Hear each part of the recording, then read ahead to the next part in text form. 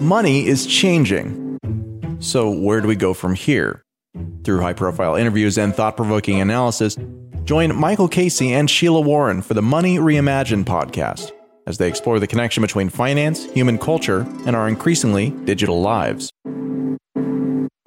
And just a reminder, CoinDesk is a news source and does not provide investment advice.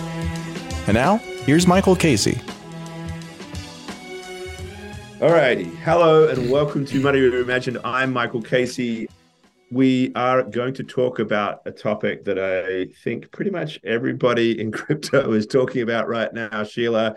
I mean, we thought FTX was going to be the biggest story around. I think that the banking crisis and its intersection with crypto is it, because this is where the rubber meets the road. This is the story about why we're here. This is like the very fact that Bitcoin's price has risen in the midst of all of this sort of, risk-off anxiety is fascinating, because it's suddenly like everything. Bitcoin's gone from being a safe haven to not being one, to being a risk asset, to being a risk-off asset.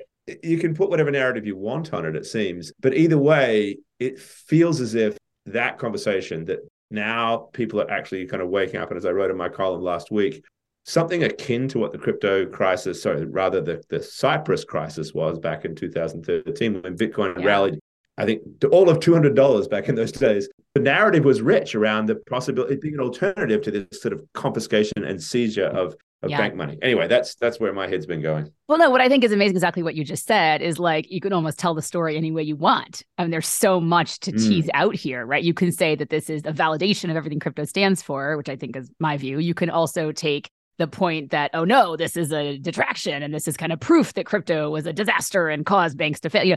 People are spinning this in all kinds of different ways. And what's been interesting is watching as information kind of trickles out about what was going on. I'll tell you, I'm out here in San Francisco in Silicon Valley. I mean, you think this was a topic of discussion other places. Out here, everybody I know, half my neighborhood, suddenly didn't have a bank account. And the concerns around, can I make payroll, come Tuesday, were tremendous. Whether I was at my kid's friend's birthday party, all anybody was talking about, the taqueria on the corner, at the playground. I mean, it was just a weekend from hell in many ways. Very, very stressful for folks. And so the Bank of Silicon Valley, you are at ground zero at this moment, right? Yeah. Correct. And well, a little known fact is that bank didn't just bank tech companies or portcos, right? It banked nonprofits. It banked donor-advised funds. It banked, churches. It banked all kinds of different institutions that were regionally connected in some way to the region, which it was a much bigger problem. So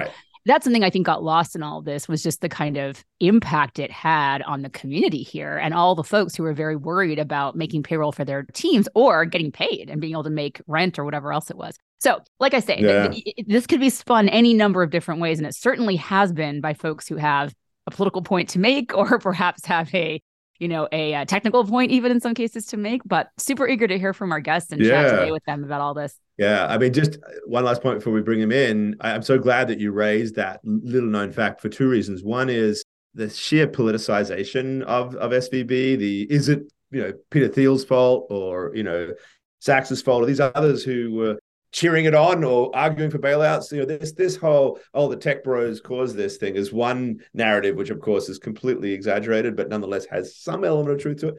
And then the other part that's interesting is this is ultimately why we have systemic risk. Systemic risk is phrased in different ways. One is the connectivity of all these big banks, these SIFIs, these systemically important financial institutions, to each other. But it's also just the system, meaning the community, the people who rely on these institutions to make payments and everything else. And you've just described perfectly how vulnerable that is from a very, very human perspective. So on that note, why don't we bring in two guests who I think are just going to be really excellent for this conversation. We're really lucky to have Ram Ahluwalia, who is the CEO and co-founder of Lumina Wealth Management, and Alex Thorne, head of research at Galaxy Digital. Guys, I don't know, you've maybe had a few other things to think about in the last couple of weeks, but I imagine this has been pretty much dominating a lot of your brain space, as it has been so many others in this community. Just quickly, just to get us started, both of you, give us just the biggest takeaway that you have from all of this, just in a summary of some form. So Ram, let's start with that. What do you? Sure. What's your big takeaway? Headline is "Trust Still Matters in a Trustless World," and here we're talking about public confidence in the banking sector.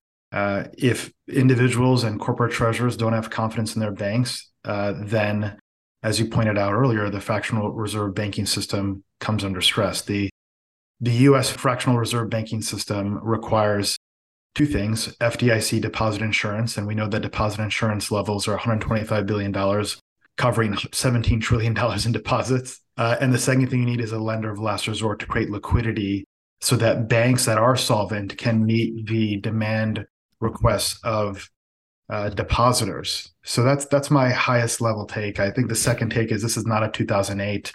This is an interest rate risk issue, not a credit risk issue, which is what we saw in the last crisis. Banks can hold to maturity. So the policy imperatives for regulators are twofold. One is stop bank runs and do whatever you can to stop them. And then the second imperative is to liquefy the bank balance sheets so they can meet withdrawal requests. If those two imperatives are accomplished, then banks hold to maturity, the bonds are money good, and then you kick the can down the road regarding moral hazard, market discipline, and obviously you revisit and tighten regulation. Yeah, I want to dig into all of that. There's so many things to unpack. But first, just one point for listeners, what Ram was referring to in terms of what we mentioned earlier was, in fact, a conversation we had off camera before we went into this, but we're definitely going to get into that fractional reserve question. Alex, how about you? What, big takeaway here? Yeah, I mean, from my seat, we're very focused on the cryptocurrency industry in particular, but I will say, I agree with what Ram said about the structural risks to the banking system obviously became very apparent. Very different than 2008, right? The things being held on the balance sheet were not packaged, junk like they were in 2008. Clearly a duration mismatch exacerbated by the Fed's, unprecedented rate hiking cycle.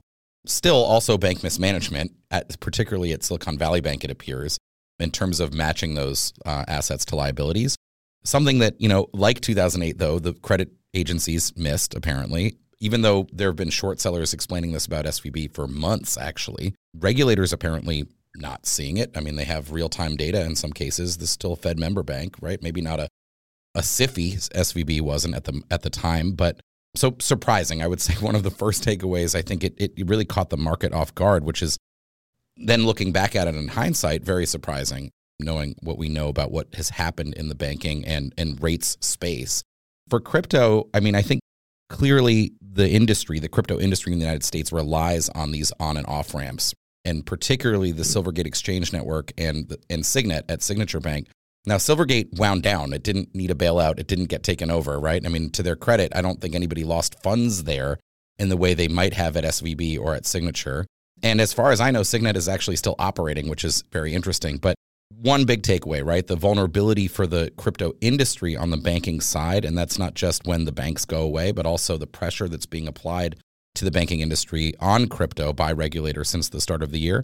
And then I would say just the other big story that, we've been shouting from the rooftops for about 12 days now is Bitcoin's unique sort of role here, given that it was itself founded and launched on January 3rd, 2009, sort of at the height of the last banking crisis, the last great financial crisis. And obviously you've seen markets react to that. And, how long that narrative plays out, there's a lot of other factors involved, but it's something we're watching closely. Yeah, okay, a couple of different ways to take both things that both of you said here. But one, I think maybe let's just start with the highest level stuff, the Fed itself. And this is one for Ram, I think, for you really. The fact that this really seems intrinsically connected to Fed policy, that you can't sort of separate the risk here from the question of whether or not the Fed was acting too aggressively, or maybe not, or maybe it had literally no option. And this is the way I tend to see it. There really was a non-transitory inflationary risk that they had to attack, and they had to attack aggressively, which is a product of all of its, in many respects, prior policies, QE, quantitative easing, that went in from 2009 right through to now, more or less unstopped. And now they're having to unwind that. That seems like, all things being equal, the appropriate thing to have done. But there's something about this moment in terms of how banks and risk associated with liability mismatches seem to be, also to Sheila's point about the community impact of when that goes under. There's something about this dangerous side effect, this sort of collateral damage component to that is not just putting the Fed in a bind. And we're going to have to find out, by the way, with this podcast is going to be out on Friday, and the Fed will have had its very important meeting tomorrow. So I'm not sure how we can't front run that conversation, unfortunately. It's not only just putting the Fed in a bind when it comes to that. To me, it underscores the core problem of central banking itself, right? That our payment system is intrinsically connected to this vulnerable mismatched liability system that requires confidence and trust and everything else. Where does this all go? Like, to sort of, again, take this very high level picture, is there a world in which this problem leads us to that biggest of all questions that we really have to start thinking about the structure of how monetary policy itself is managed here? It's a phenomenal, incredibly thoughtful question. So first off, I agree. We're paying dues on 14 years of ultra low interest rates, quantitative easing. And we've also seen the generals fighting the last war. With Dodd-Frank and the new bank supervision regime, there were significant penalties for taking credit risk. There was a drive towards what are called high quality liquid assets. Those are mortgage-backed investment grade securities and treasuries. Banks loaded up on them in a low rate environment. And now, as you pointed out, rates have gone up at the fastest rate since 1981, when Paul Volcker was in charge, and we also had inflation issues. So that's one. Unintended consequences would be the summary statement around that. Two is the Federal Reserve is experiencing the very same pain that's being felt by these regional banks. The Federal Reserve has a $1.5 trillion mark-to-market loss if you realize losses on its hold-to-maturity portfolio. By the way, that number is multiples of the, call it $500, $600 billion in unrealized hold-to-maturity losses felt by the banking system, by the regional banks. The difference, of course, is that you can't get a run on the bank and the Fed. You can exit fiat. That's what you can do. You can't bank run the Fed. The Fed can hold to maturity, so there'll be money good on it. Although there are questions around the effectiveness of monetary policy and the long-term inflation rates, as you pointed out earlier as well. And CoinDesk reported today, the Fed is introducing additional liquidity. What happens? Larry Summers said it well Friday night in his Wall Street Week interview. He said the way you address a excessive lending in a financial crisis is you do more lending. And that's what you're seeing here with credit facilities, BTFR, US dollar swap lines. Now, your forward-looking question is a very interesting one. And the reality is today, people are putting out fires. They're doing systemic risk emergency exceptions. The regulatory response and how we think about improving the system will happen longer term. I have initial thoughts on that. For example, banks should be obligated to have private insurance above the $250K cap. Reinsurance companies like Berkshire Hathaway, Swiss Re, and others can play that role. And that also introduces market discipline. But I don't think fiat over the fractional reserve banking goes away. I think you're going to see even greater supervision, more regulation. I think you're going to have some form of making explicit the currently implicit protection that the FDIC has around depositors. Today, just a few hours ago, Secretary Yellen indicated that even community banks, which are not systematic, we'd be protected from bank runs. So that's a quick flyover on a rich set of topics. Yeah, well, there's one good reason for why that might be necessary, right? In that, like, we need diversity in our banking system. I mean, one of the things that I find so alarming is like, okay, where are we going to put our funds? Where are we going to feel safe? We're going to feel safe in a SIFI, in a systemically important financial institution, of which there are, I think, officially 25 in the world or something, and 6 or 7 in the United States. So the thing that really gets me, and this is where I want to bring Alex in, because I think it goes to the heart, not just of like a technical response from crypto, but almost an ethical one.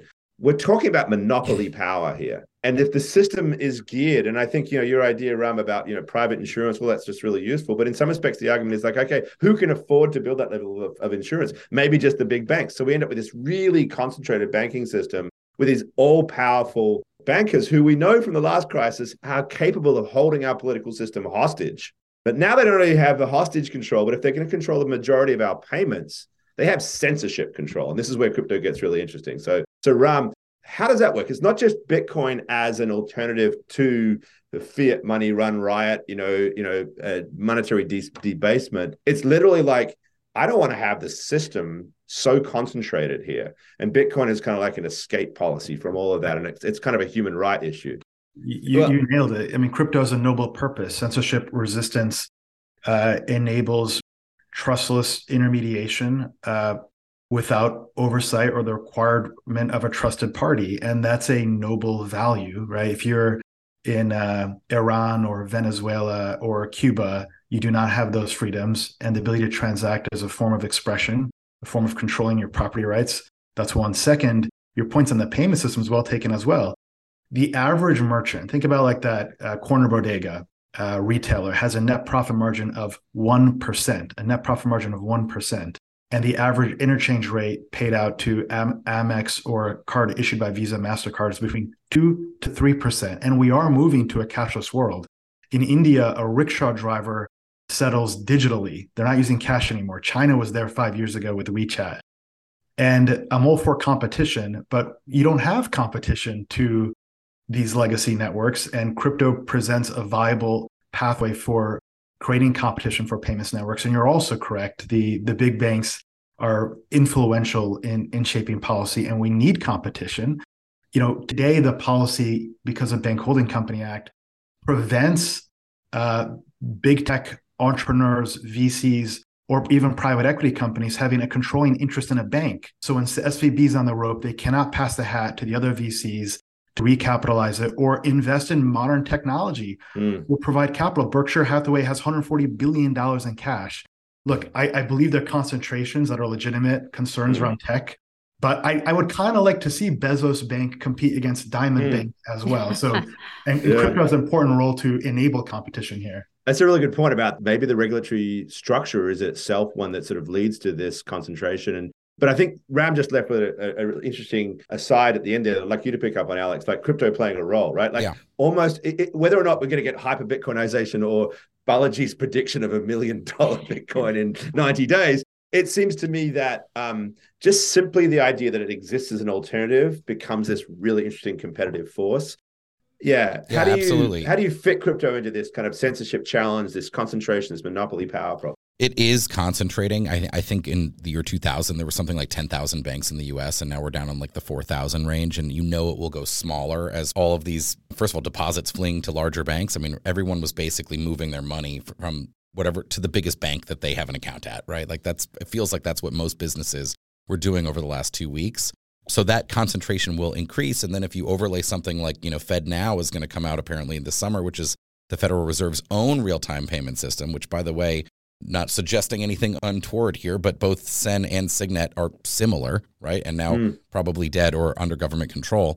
And then let alone the CBDC question, right? Like you can see sort of the centralization noose tightening. And even if that's, not nefarious, it may just be the natural outcome of these successive banking failures over decades and, problems in the banking system that require this significant intervention. And the intervention is almost always in the form of further centralization. So it's never been sort of more apropos, I think, that you have a possible alternative to that. And, to me, it's very hard for me to think of, humanity 50, 100, 200 years in the future being extremely successful and not having the ability for me to transact directly with Michael, Sheila, Ram directly, right, without any intermediary. It seems like that's a natural step in human evolution, but that the machinations of the banking system and, frankly, the global state is working against. If crypto wasn't here, if Bitcoin wasn't here, you'd really have no means of alternative at all. And so is it a coincidence? Is it sort of fate that humans sort of, as this started happening, came up with this innovation? I really don't know, but I know that it's powerful. And I think particularly not just on payments, although of course that's a clear way that we can transact that sort of contradicts this, but also on this transparency, safety, predictability question. I mean, as they say, one Bitcoin is worth one Bitcoin. It's quote unquote backed by energy. It's backed by nothing. There is no collateral in a bank account. There is no assets on a balance sheet backing Bitcoin. But in essence, it's fully reserved. You can see where they all are at all times. Very, very different concept of money than how fiat currencies work worldwide. I think merely having that alternative is extremely powerful. Bitcoin doesn't need to overthrow fiat currencies, I think, to be successful. It already has been very successful, as Ram pointed out as well.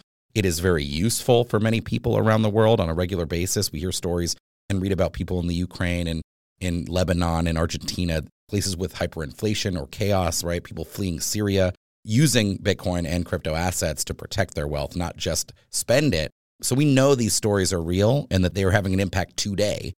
We also know the market values it a lot already. And I think it's very obvious that there's a powerful alternative. I think, like I said before, I think humanity deserves that alternative. So that's, I think one of the things driving a lot of people, as you know, who are extremely dedicated to this entire movement. I think this is such an interesting point, Alex, because when we think about the shrinking in bank availability, that is disproportionate, right? It's disproportionately affecting certain populations. And we saw this over the pandemic when you had first the closure of bank branches, but then banks that were consolidating again, the banks that were merging or doing these kinds of activities. And then when we look globally, we talked on the show before just about how de-risking has affected at the country level. The ability to move money into certain places is now ridiculously expensive. And the main reason for that is that you have to do so many hops through various banks in order to get money into certain places. So we have a country level impact, a community level impact. And interestingly enough, of course, in this country, a history of, redlining and other practices that create tremendous bias in these systems. And so when you think about the moves or the inroads that were made, earlier in the last century, I guess, well, I always forget, but last century, trying to address some of these problems, right? Some of the bias that had been put into systems. And then a lot of that got unwound over the course of the past 10 years, but certainly over the pandemic. And so I'm curious, because we have determined that there are some banks that are just too important and too big and, simply, so they're GSIBs or SIFIs, as we've talked about.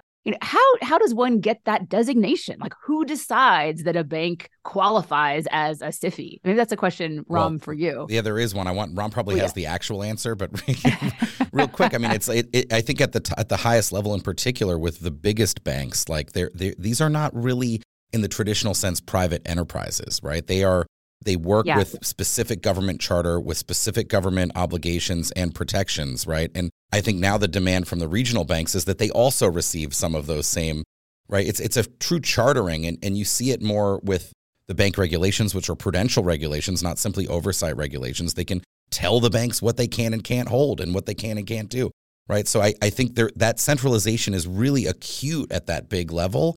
And the solutions put forth to the lack of access to banks and these types of crises really just push it further in that direction. But I know Ram has the actual SIFI answer on this. By the way, I love the actual versus the. So it's almost like one of those wrong answers only, but that was not a wrong answer. That was actually a really interesting, valuable take on it. Ram, but maybe to Sheila's point, talk us through the process. I believe it's probably Financial Stability Oversight Group, FSOC, which is under U.S. Treasury Department, that established that designation. But I think you're touching on there are a number of these imbalances in the system. So one imbalance was between the large GSIB banks and the small banks. And now we're seeing deposit flow from small to big. And the regulators don't want that concentration either, by the way. There's a reason why the FDIC rejected bids to acquire SVB at lowball prices. That's one imbalance. The other imbalance is between the deposit market and the securities market, right? So now Vanguard money market funds offer 4.6% yield, which is higher than any bank can offer, because any bank that came even close to that would have a negative interest margin. That's a second imbalance. We could go on, but I think those are the two things to consider and focus on. I just worry that we know they don't want centralization. I think if you saw the questioning of Secretary Yellen in Congress, that was very clear from her statements. They don't want it, but it seems inevitable, and that they don't really have a solution that doesn't result in it. Yeah, no, it's extraordinary what's happening over the last 2 weeks. This idea that $30 billion of deposits from the major banks are now customers of First Republic. Haven't seen that before. So just to put this in perspective, so First Republic experienced tens of billions of dollars in deposit outflows. So how do you stop those outflows? We have inflows, and those inflows came from other banks who have excess liquidity because the top 5 banks in the United States have over 50% of the deposits. Now, JP Morgan is paying 0% of their deposits even today. They turn around, they make a deposit First Republic, and they're earning spread on that. They're making money on that. Wild. So it's really wild. It's like this circular flow of deposits from small to big and then big back to the small bank. And you just have to wonder, this is a response to some extent to 2008, right? And how is this the answer? It's wild, because it's what it's created instead, to the points that you both are raising, is this a new concentration that is super challenging. And really the incentives are, to de-risk in various ways, unless you're kind of forced not to do that by the federal government, right? Or by some other authority, basically, whether it's from pressure from your investors or whoever it is, to kind of re-diversify in a way. It's. I agree. I think here's another way to look at the tension briefly is like, look, banks are in the risk-taking business. They take credit risk and they take interest rate risk. All banks are doing a carry trade where they borrow short and they lend long. And post 2008, the regulator says, hey, we don't want you to take credit risk. So that earnings has to move to interest rate risk. And in that period of ultra low QE, you know what happened there. The other two ways banks make money, though, is payments, and crypto presents an alternative to that, and also custody. But custody, it's hard to make much money on. And, you know, of course, you saw what happened with Custodia Bank. You know, they're not permitted to access Fed payments rails, nor, you know, get into the custody business. Yeah, look, so just on this, so I think this, to me, and I might be wrong, I don't have nearly the breadth of knowledge I think you have in this area, Ram, or you, Alex, but like, it feels to me like this is the payments moment, in the sense that like 2008 was about systemic risk for this broad structure of banking. And there was a moment in which the reserve fund broke the buck, when people started saying, oh no, we need to fix this because commercial paper might go under, which is the treasury management of all these companies, therefore they don't meet payroll. But this feels even more direct. Like, this literally was all these institutions, and as Sheila said, not just tech firms, but just mom and pop shops, all sorts of things, could not make payment. So to me, it just brings home this idea that what you just outlined, Ram, that banks are in the business of taking risks, has a very unhealthy, very long history, but a very unhealthy long history of also being associated with this fundamental infrastructural role of running our payments. So this is why stablecoins exist. This is why Bitcoin exists in a different sense. But really, if you think about fiat, it's why stablecoins exist. It's why the idea of narrow banking and what Custodia Bank is talking about, but also what stablecoins like USDC and others are trying to achieve, are doing. We fully reserve what we do. We're not about fractional reserve. We're about this. There's a whole lot of questions that come out of that, as if you could ever build a banking system on pure that, because where the hell do you get leverage and lending from? However, I suppose my question is, does any of this impact where the government itself is going to think about policy with regards to things like stablecoins, CBDCs? Is there an opportunity? Is there a risk? Whatever way we want to put it, that the government will look at payments and say, you know what, one way or another, we need to get this out of that and start supporting these new models, be it a CBDC, be it a stablecoin, because those choices are really obviously have huge implications. Yeah, where does it go from a policy perspective? I think it's an incredible opportunity right now to advance a positive vision for crypto and stablecoins. Unfortunately, regulators today put stablecoins in the risk bucket. FSOC is looking at stablecoins from that perspective, as opposed to looking at it from the point of view of a solution bucket. And Sheila and her group are advancing the correct message around crypto. We need to keep doing that. I do expect, and Sheila would know better than I do, but I do expect that you'll see, if there's regulation or legislation, it'll be focused on stablecoins. There are known issues around the lack of clarity around that, and that's an opportunity to advance the ball. But we have to lead with a positive vision for crypto, as opposed to playing defense and playing whack-a-mole with the various institutions blowing up in the background. I would love to see that. You have, progressive frameworks emerging in the UK, in Europe, in the Middle East, in the South Pacific. Really, truly groundbreaking ones. Some of them new, comprehensive, bespoke regimes, like in Europe. Others, sort of describing how cryptocurrencies, including stablecoins, can be fit into the existing laws, like in the UK, which is what SEC Chairman Gary Gensler says that he wants, right, which is fit crypto into our existing frameworks. But unfortunately, the SEC hasn't done the groundwork that His Majesty's Treasury just did on a range of issues to make that possible.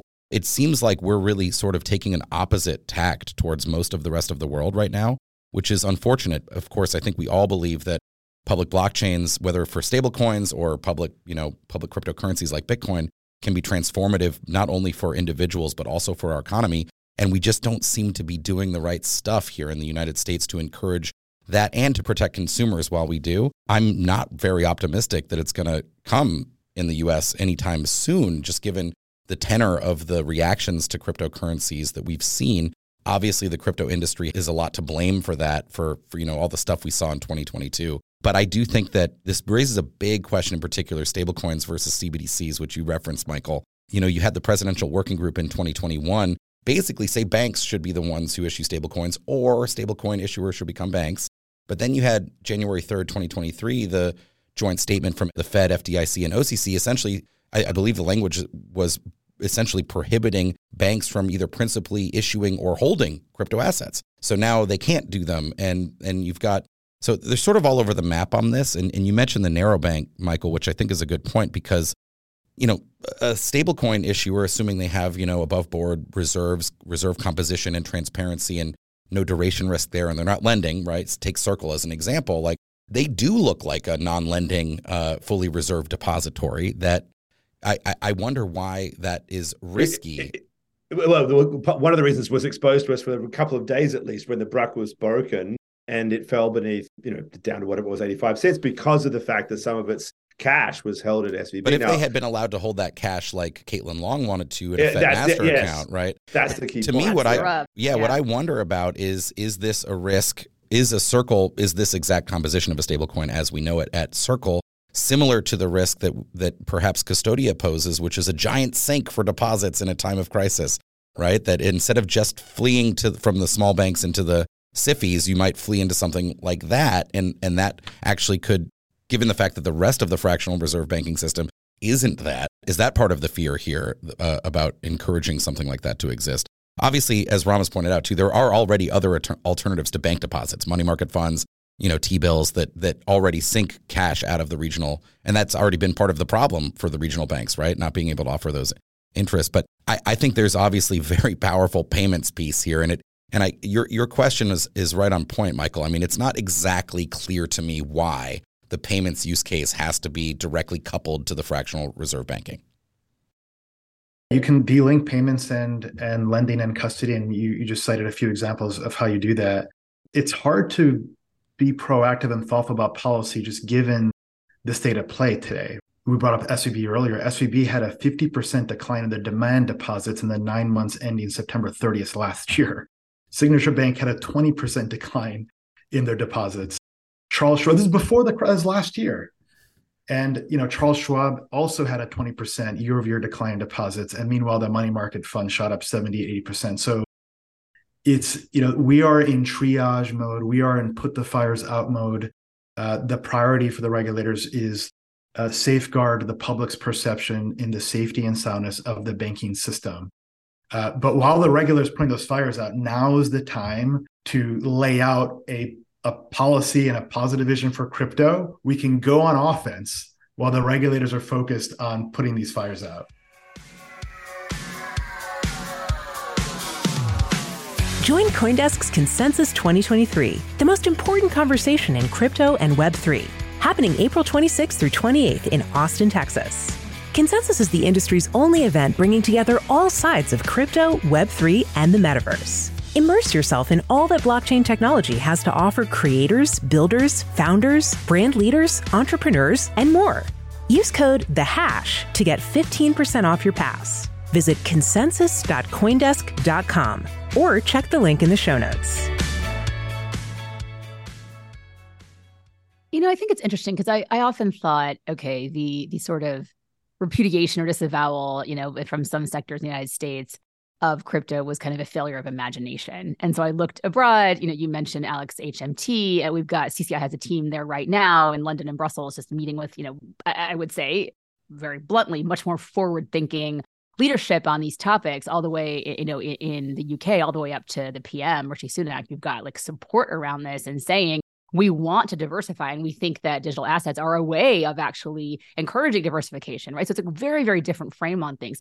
But now I actually think it's less a failure of imagination and more just kind of a mischaracterization of the risk, kind of where risk sits in the system. And I think the point about Circle is such a good one because USDC depegged because of a traditional bank. Like that is the reason, that is the problem. And so it's just this fundamental misunderstanding or default into, what we've always had, which could, I suppose, be a failure of imagination. But, it's a really challenging question how you actually bring into the conversation in a productive way this idea that all along, we looked at 2008, we had a reaction, we did a thing. That thing clearly hasn't solved a lot of the problems. It's created other problems, and it solved some part of the problem, but it's created a lot of other problems. And those problems, again, to my earlier point, do fall disproportionately on certain parts of the population, which we just have to acknowledge. It's a really important thing.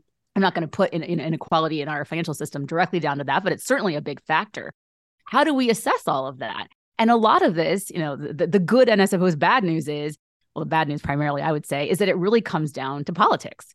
And it comes down to who you see as your primary constituents. And it comes down to how invested you are. I don't mean that literally, I mean like more politically, right? Or optically in the current system functioning as it's always functioned. And what we've seen is that here in the United States, we are pretty in bed with that system. And we feel pretty worried about anything that provides kind of alternate routes or even allows us to have a conversation at the highest levels about what is risk, what is actually risky in the system, and who is that risk falling upon.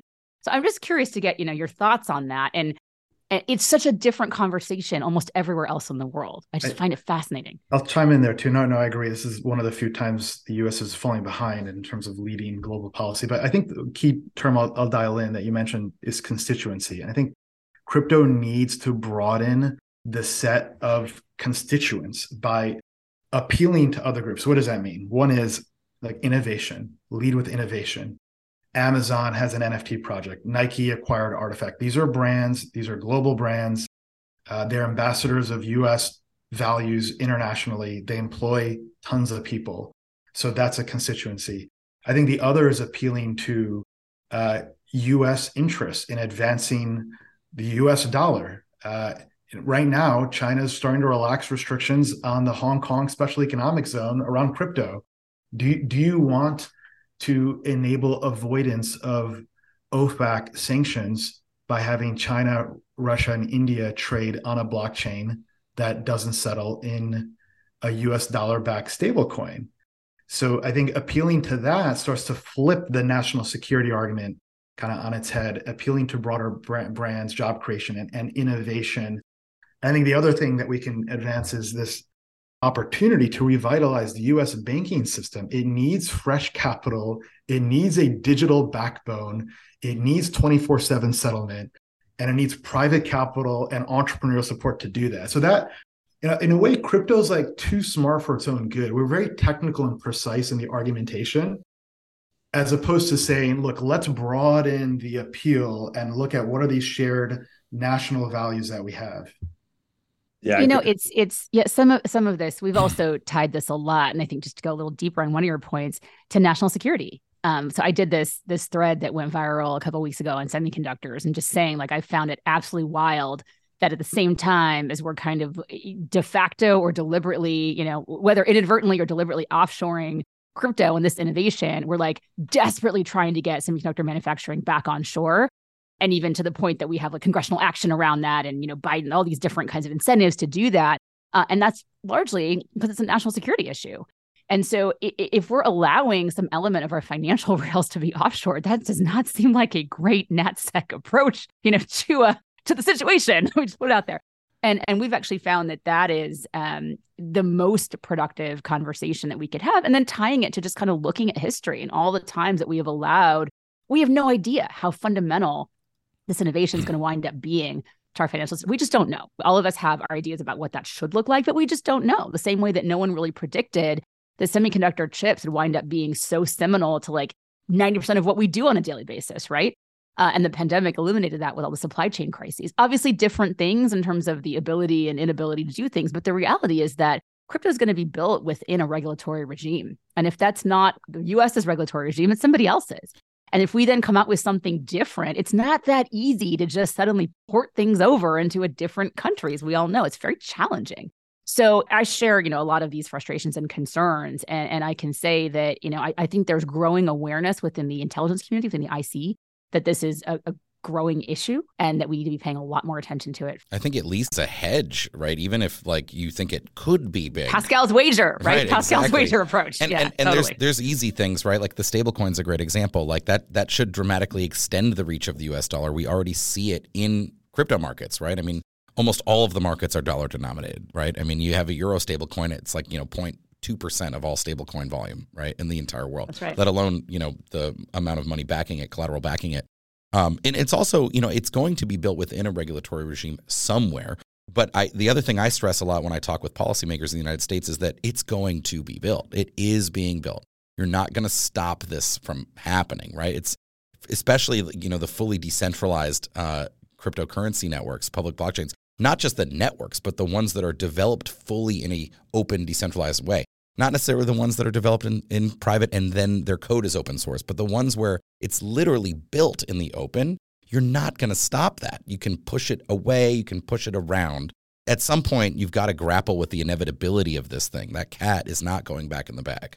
So we're going to have to wrap in a moment. I want to pick up on two things. One that Sheila said a while ago and something that you said, Ram, and then just put to you guys maybe just sort of a summation of where we think this community right now, with this opportunity that we see, but also risk, can best, focus its energies. Because, Sheila talked about risk. When I hear that description, it reminds me that we just, as a society, we have a really difficult time defining risks outside of this sort of entrenched paradigms.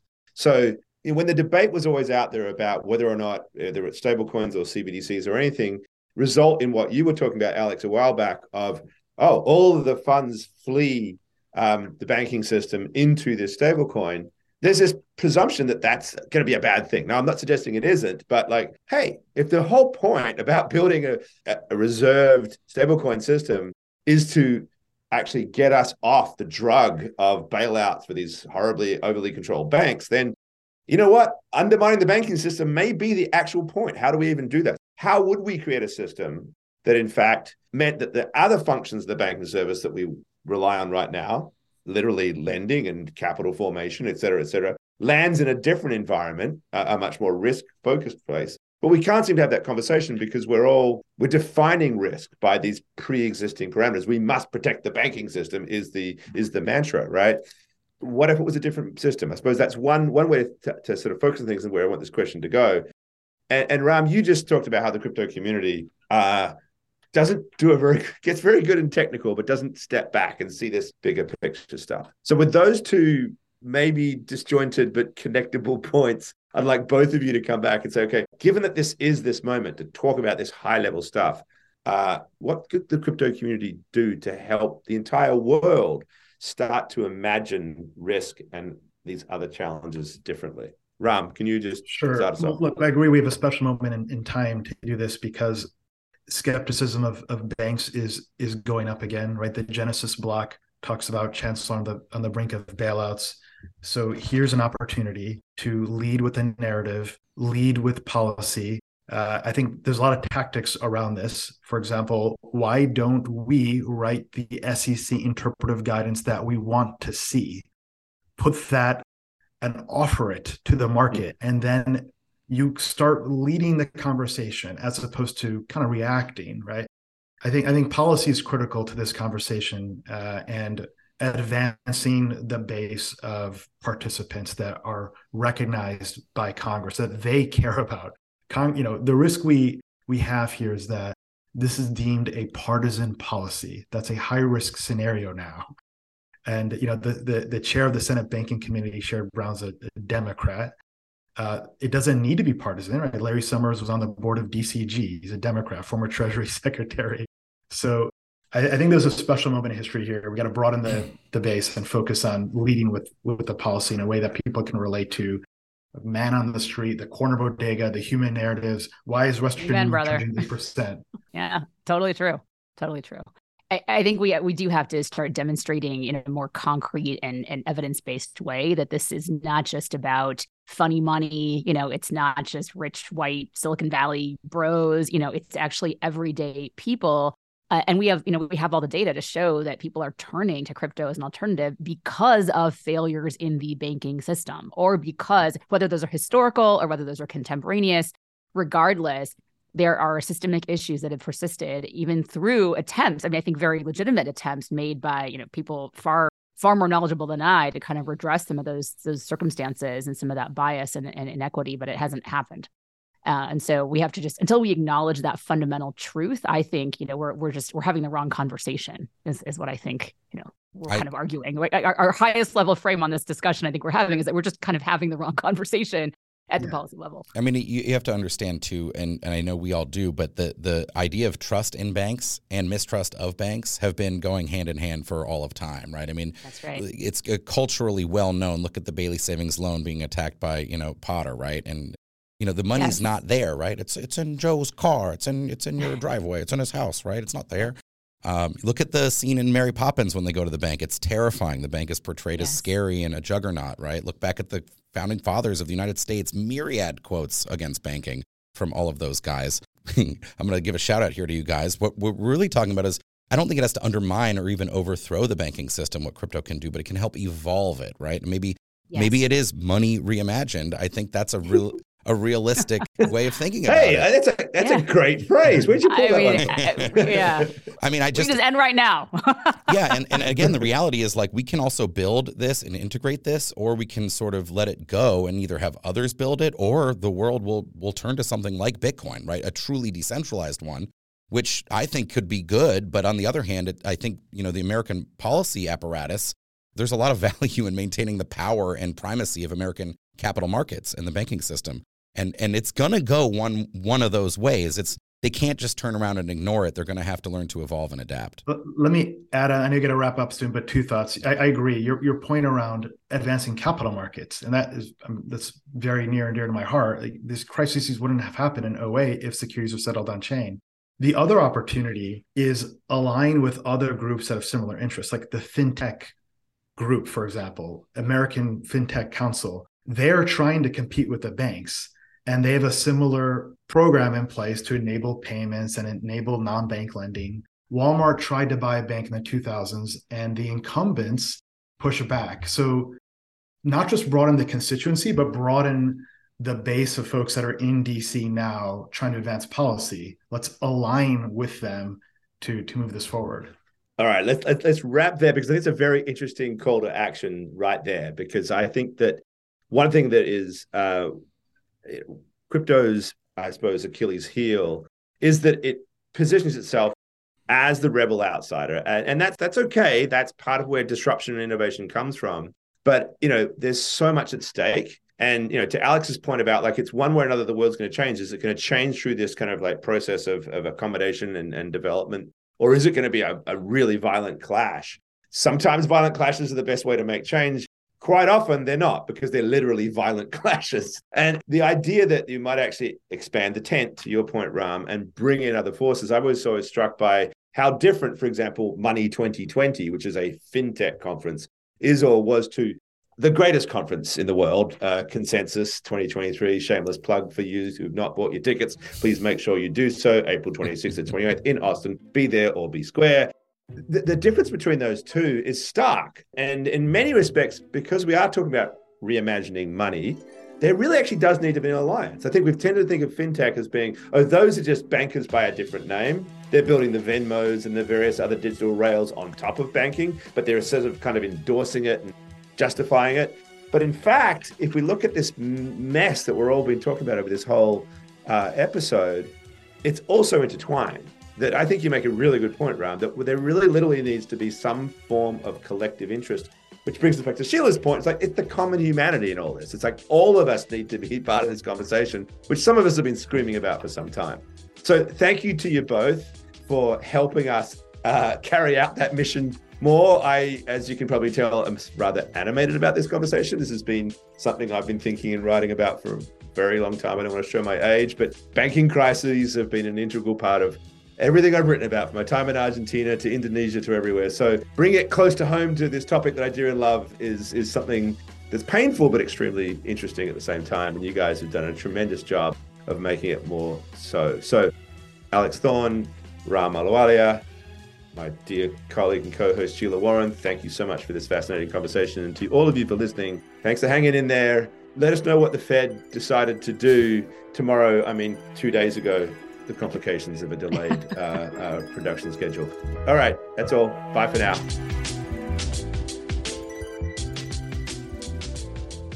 You've been listening to Money Reimagined. Today's show has been produced and edited by Michelle Mousseau, with announcements by Adaby Levine, and our executive producer is Jared Schwartz. Our theme song is by Shepherd.